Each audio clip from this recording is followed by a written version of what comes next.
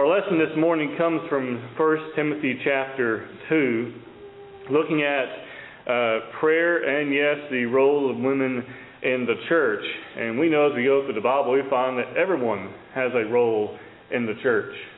And so as we're going to go through this, we're going to see not only in this chapter, but in the next chapter as well. And we find really throughout, especially in the New Testament, we find that mothers and fathers have specific roles. We know that children have specific roles. We know that preachers, elders, and deacons have specific roles, as do members of the Lord's church as well in general. But we're looking at 1 Timothy chapter 2. I want to show what the Holy Spirit teaches through Paul concerning prayer and the role of women in the church. And I worded that way on purpose, because there are some today who will go to 1 Timothy 2 and say, well, this is all a cultural thing. And that's how they would try to get around the idea about women's role here in 1 Timothy 2. However, we have to remember that Paul is an inspired man of God. This is the same man who met Christ on the road to Damascus. This is the same man who was converted when Ananias came to him. This is the same man who was given the Holy Spirit by God.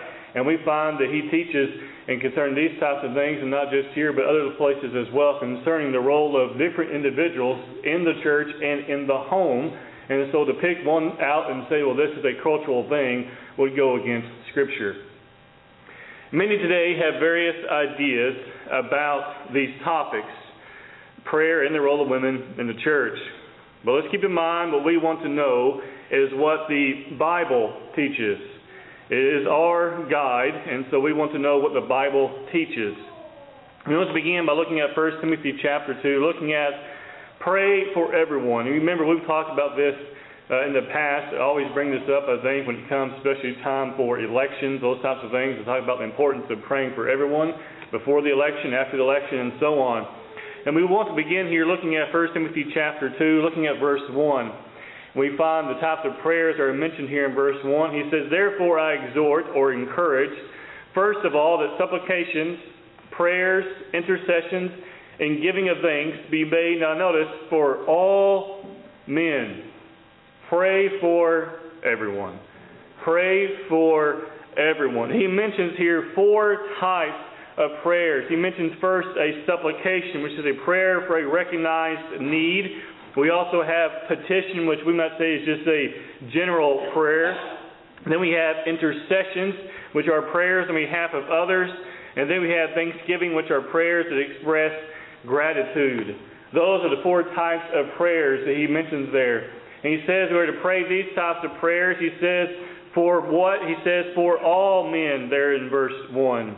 He says that he exhorts that supplications as prayer for needs of what? All men. He says I exhort that not only supplications but prayers as a general prayer be made for all men. The intercessions, which is prayers on behalf of others, be made for all men. Thanksgiving as prayers what? For all men. Do you ever thank God for those who are faithful men who love the Lord? Do you thank the Lord for those individuals who have done things that are good and right and pleasing in the sight of God, who have been a strong influence upon you? Yes, we have reason to thank God for individuals. And so we find that here in verse 1 of 1 Timothy chapter 2. But he also mentions here in verses 2 and 3 what I call the power of prayer in verses 2 and 3. He says here, looking at verse 2, he says, for kings and all who are in authority. You think about that for a second. For kings and all who are in authority. Now, we may say sometimes, well, these people are the ones who need it the most. Well, I'll let you decide that. But everyone needs prayer, right? Everyone needs to be prayed for, to show our concern and love for them, just as we saw in verse 1. But he mentions here specifically for kings and all who are in authority.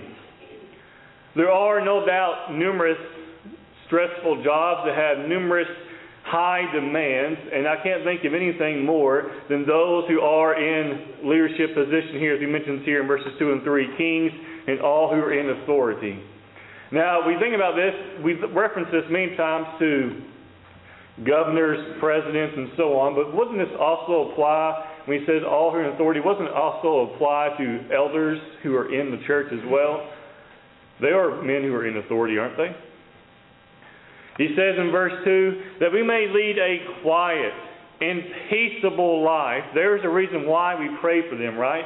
that we may lead a quiet and peaceful life in all godliness and reverence, there in verse 2.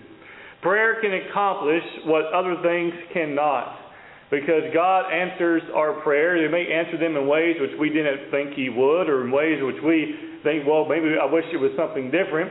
But God always answers the prayer that we offer up to Him. He says in verse 2 that we may lead a quiet and peaceable life. Today we live in a time that's not always so easy. And depending on where you may live in our country or live in our world, it can be much more difficult than other places. But our desire as Christians, he says here in verse 2, is that we may lead a quiet and peaceful life. That is the opposite of a life that is designed to bring turmoil and chaos to the world. Because there are some around us today who that's all they seem to live for. But the Christian desires a quiet and peaceful life. He says, in all godliness and reverence, that is, we want to have a quiet and peaceful life which we are allowed to follow God without being hindered by others.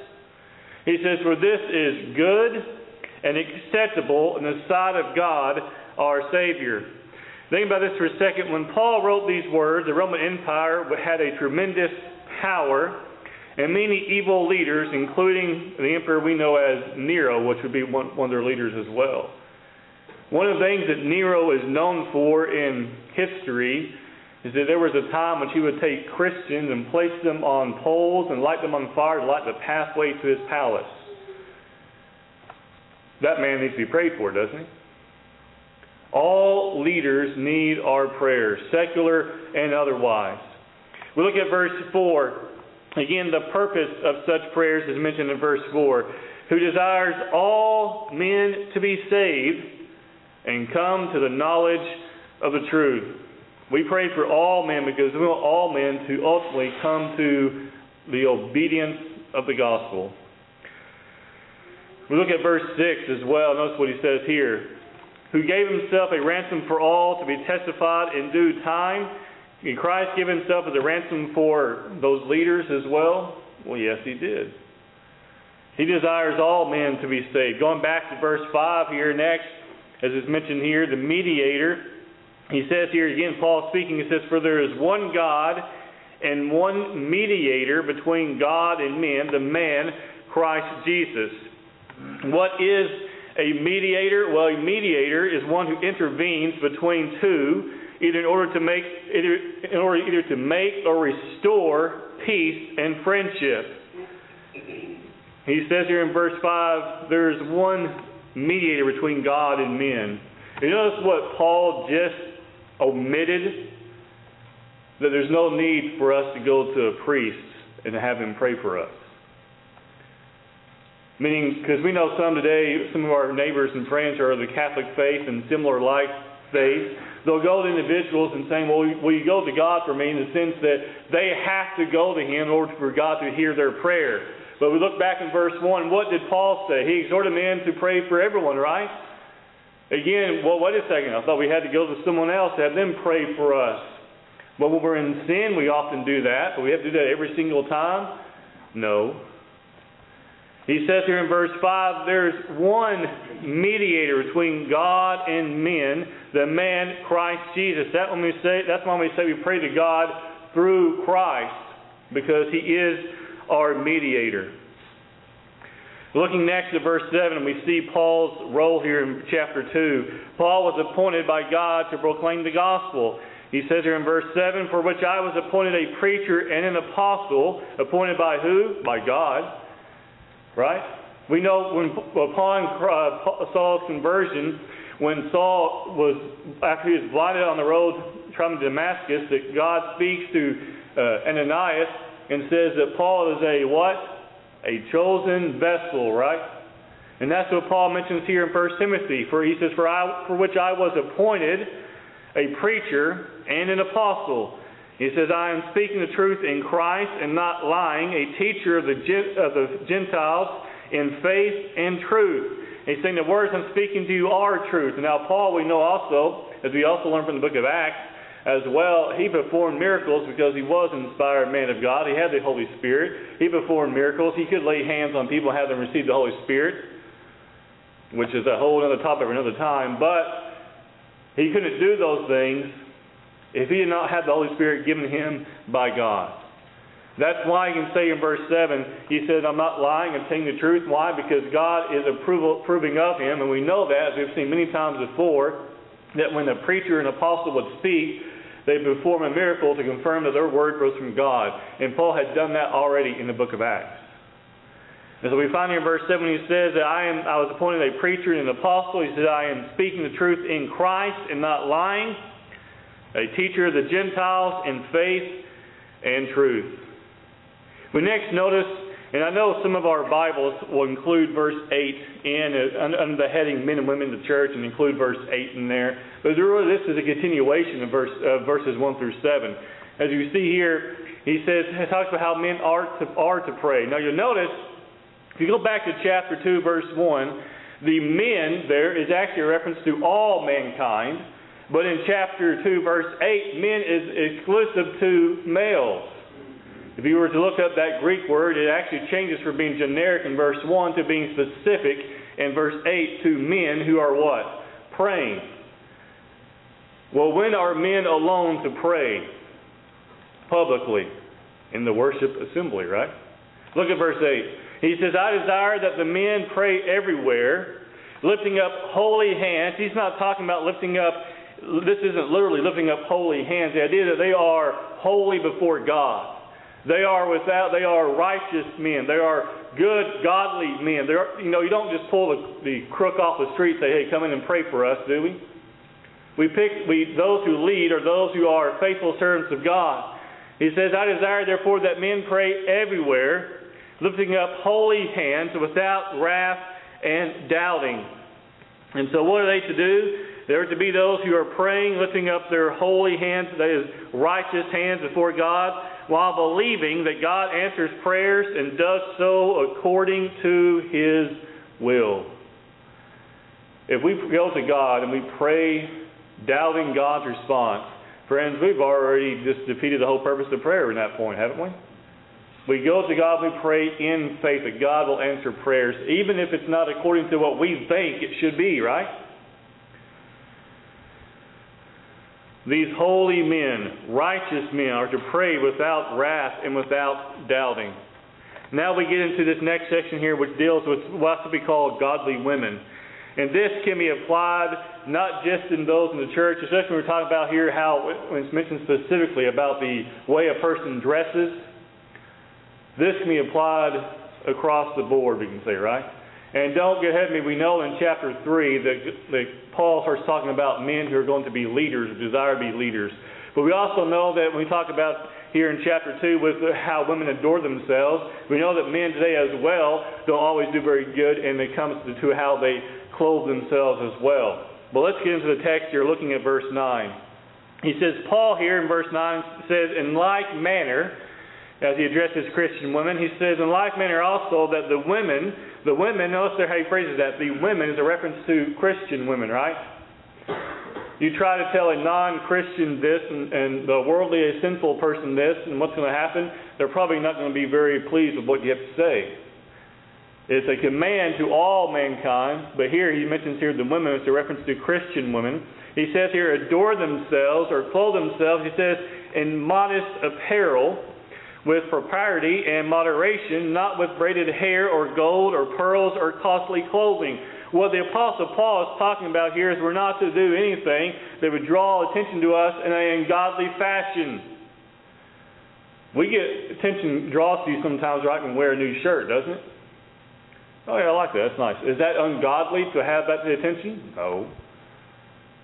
But it's ungodly to have attention because something is low cut, because something is very, very short, because something is very, very revealing or tight, and the list goes on and on.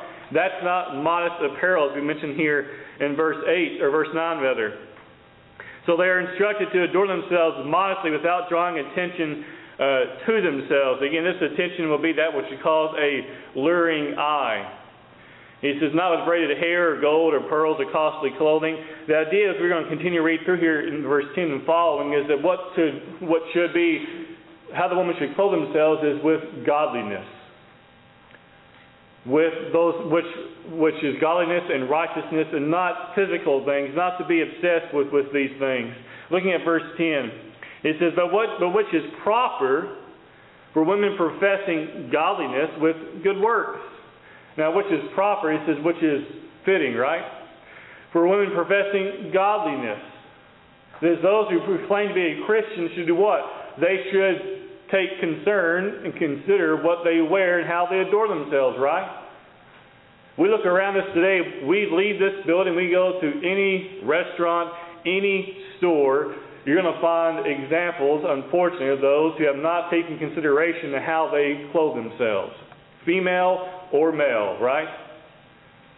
And he says in verse 10, but you adorn themselves, why? He says in verse 10, which is proper for women professing godliness. So those who profess godliness will consider such things that are mentioned there in verse 9. With good works, those good works, no doubt, is a reference to those who are laboring for the Lord, those who are involved with the church, laboring in various ways, which tells us there, think about this for a second, because we know in verse 11, Paul starts talking about ways in which a woman is to be submissive, but he mentions first of all in verse 10, he mentions still good works. Before he ever talks about, not say restrictions, the first thing he mentions in verse 10 is good works.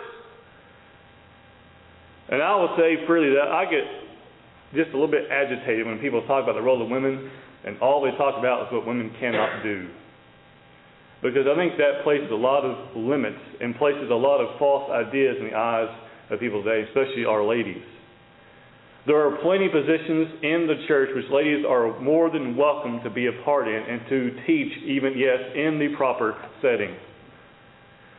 I think about, if you ever read his newsletter, I encourage you to do so, with Stacey Ferguson, who I've traveled with, Chuck and Jody's traveled with, Lisa and Chloe have as well.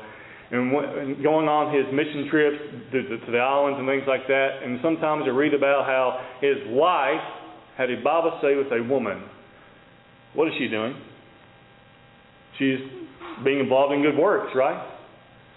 And what? In the proper setting, as we're going to see here in verse 11 in a moment. So we have to be very careful that when we read through this, that we don't focus on the negative overly too much. We know there are those that go beyond the Scriptures, and that's why we find here a reminder about these things. But we have to make sure that we're not just talking about the no's. We're talking about where also women can be of service in the church. Looking at verse 11, it says, let a woman learn in silence with all submission. And I do not permit a woman to teach or to have authority over a man, but to be in silence. So we find here Christian women are called to be submissive, and like men are to be submissive as well to God and His laws. What we find here in verse 11 and 12, he's talking about specifically in a worship service, women are not permitted to have a leadership position. That is, they're not permitted by, as we find here Paul speaking, by inspiration, to be preachers or to have a public prayer, those types of things. He says, let a woman learn in silence with all submission. He says, and I do not permit a woman to teach or to have authority over a man, but to be in silence. Now the inspired apostle here instructs in verse 12 that women are not to have authority over men. Silence here indicates she is not to teach publicly in the presence of men. Notice there it says, or to have authority over a man, but to be in silence. Since silence here indicates she again is not able to teach publicly in the presence of men, women have authority to teach a ladies' class, conduct ladies' days, to have retreats, to go on mission trips or opportunities are able for them to teach, again, in a proper setting. And so I say that to say that we have to be careful. We don't just read the things about not permitting, but also remember where women are more than able and capable to scripturally do many good things as well. We find in verses 13 to 14 that Paul gives some reasons why. He doesn't just say this and just move on. Looking at verse 13 to 14, notice what he says. He says, for Adam was formed first, then Eve, and Adam was not deceived, but the woman being deceived fell into transgression. Now, was Adam deceived? Yes, he was, but he was not the one who was deceived by Satan in the garden, was it? He was, as we know, the Bible tells us, Eve met Satan in the form of a serpent, right? And then she comes back to Adam, and they both what? They both sin against God. Now, we think about this idea, the priority of man, looking at verses 13 and 14, the priority here is man in creation. He says in verse 13, for Adam was formed first, then Eve. And then we find here the deception in Eden. We find it's true that both sinned in Eden, but Eve alone was deceived, and Adam sinned. We might say with his eyes wide open. We know that when God spoke the command, you should not eat from the tree of good and evil, right? Of knowledge of good and evil, that he spoke to Adam. It doesn't record verbatim that he actually said those things to Eve, but did Eve know those things? Yes. Because we know when Satan tempts her first, she actually repeats the command that God had already made, right? Now, let's look at verse 14 again. He says, and Adam was not deceived, but the woman being deceived fell into transgression. Looking at verse 15, he says here, we talk about this salvation. He says, nevertheless, you'll be saved in childbearing if they continue in faith, love, and holiness with self-control. This is not teaching that bearing children is going to bring you salvation. Nowhere else in the Scripture is that idea even approached, and that's not what he's talking about in verse 15. You notice there he says in verse 15, nevertheless, you'll be saved in childbearing if they. It went from she to they, didn't it? Who's the they? Her household. If they continue in faith, love, and holiness with self-control. To be saved, women must, like everybody else, continue in faith, love, holiness, and self-control. These sum up, you might say, the obligations of living for Christ.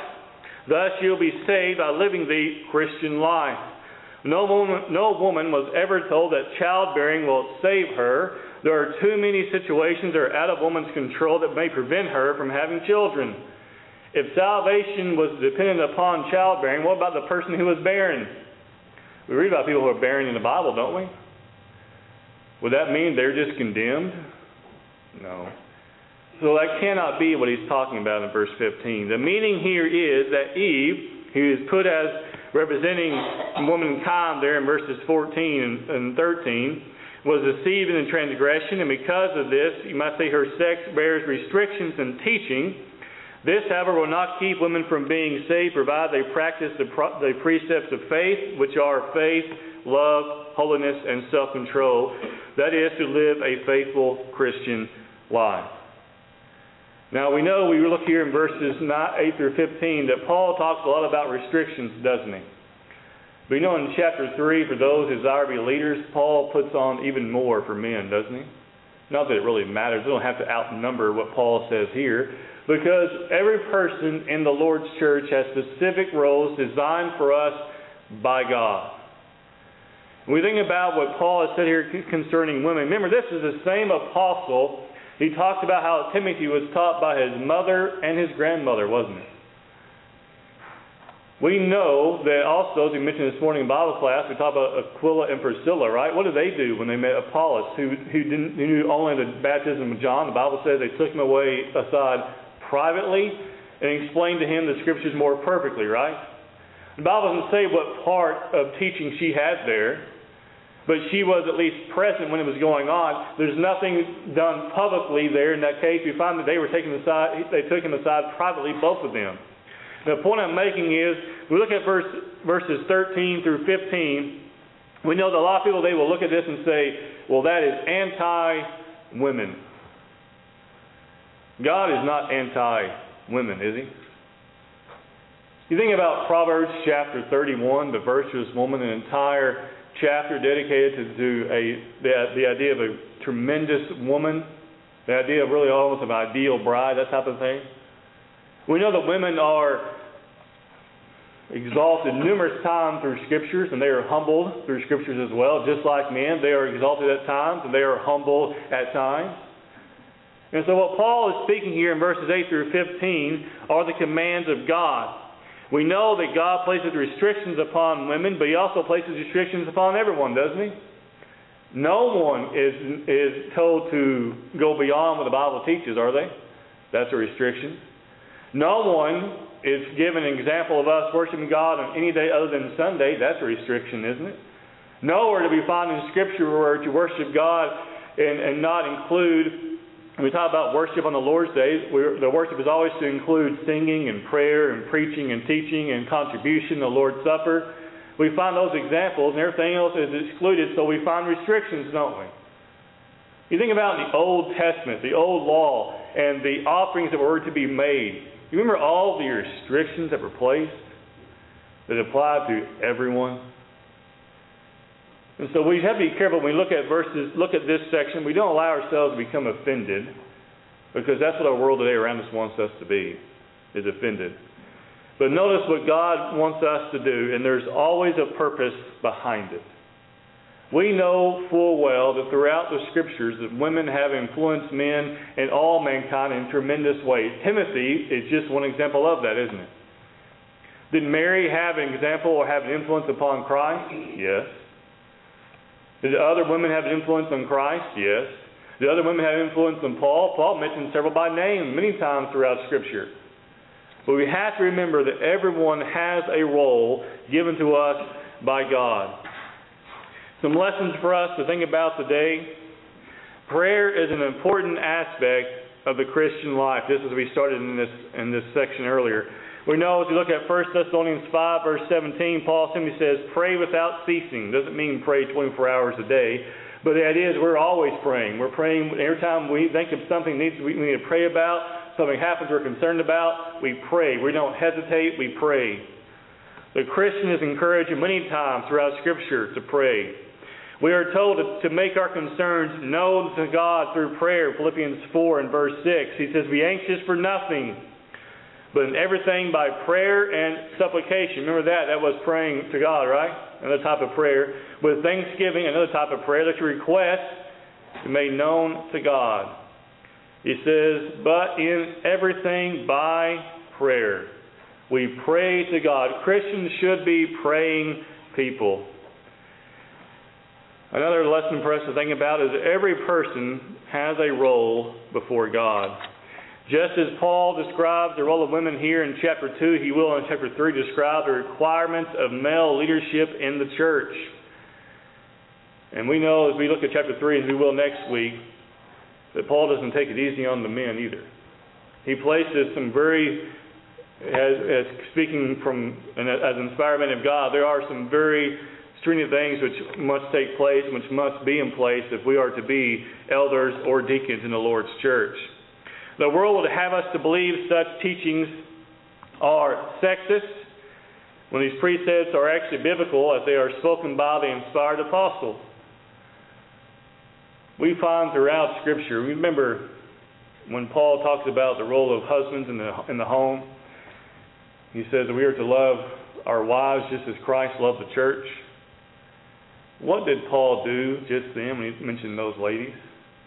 How they are to be loved, how they are to be treated, right? And so when we look at chapter 2, we have to be careful that we don't allow ourselves to be offended simply by what Paul says here. These are biblical as they are spoken by the inspired apostle of God. God's organization for the church must be followed if we are to be pleasing to Him. These things are not optional. We know today that as we look around us, that we find people praying so-called in all types of fashions. We find people praying for all types of things that simply are not biblical. We hear people making prayers are extremely selfish. Prayers are aimed at materialism. Prayers are aimed at evil ideas, aimed at perhaps the idea of causing pain upon other people. We have those today, as you look around us, you have females, you have ladies in positions that are not scriptural, according to the Bible, right? We must not allow ourselves to fall into the trap to become like them. Let us be those who not only pray for our leaders, but pray often for all things.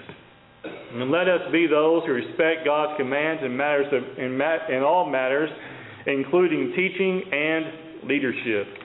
Because 1 Timothy chapter 2, just like many sections in chapter 3, has been attacked again and again by critics.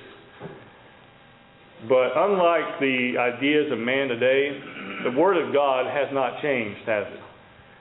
Over the years, we have various translations that have come out. Various, you might say, softening of the words of God. But we can still go back and we can still look at the New Testament, the Old Testament. We can look at the Hebrew language because of things like interlinearals, and we can look at the Hebrew language of the Old Testament. We can look at the Greek language of the New Testament. We can see exactly what God wants from us. So no matter what man does or tries to do the Word of God, our command and our desire should always be to follow God's Word in leadership and how we pray to God and in all matters. You think about for a moment during Paul's day, why do you think Paul mentioned these things? Do you think there are those in his time who are having problems with this? Absolutely. But friends, aren't there those today in our time who have problems with these things as well? That's why what Paul says still applies to us today.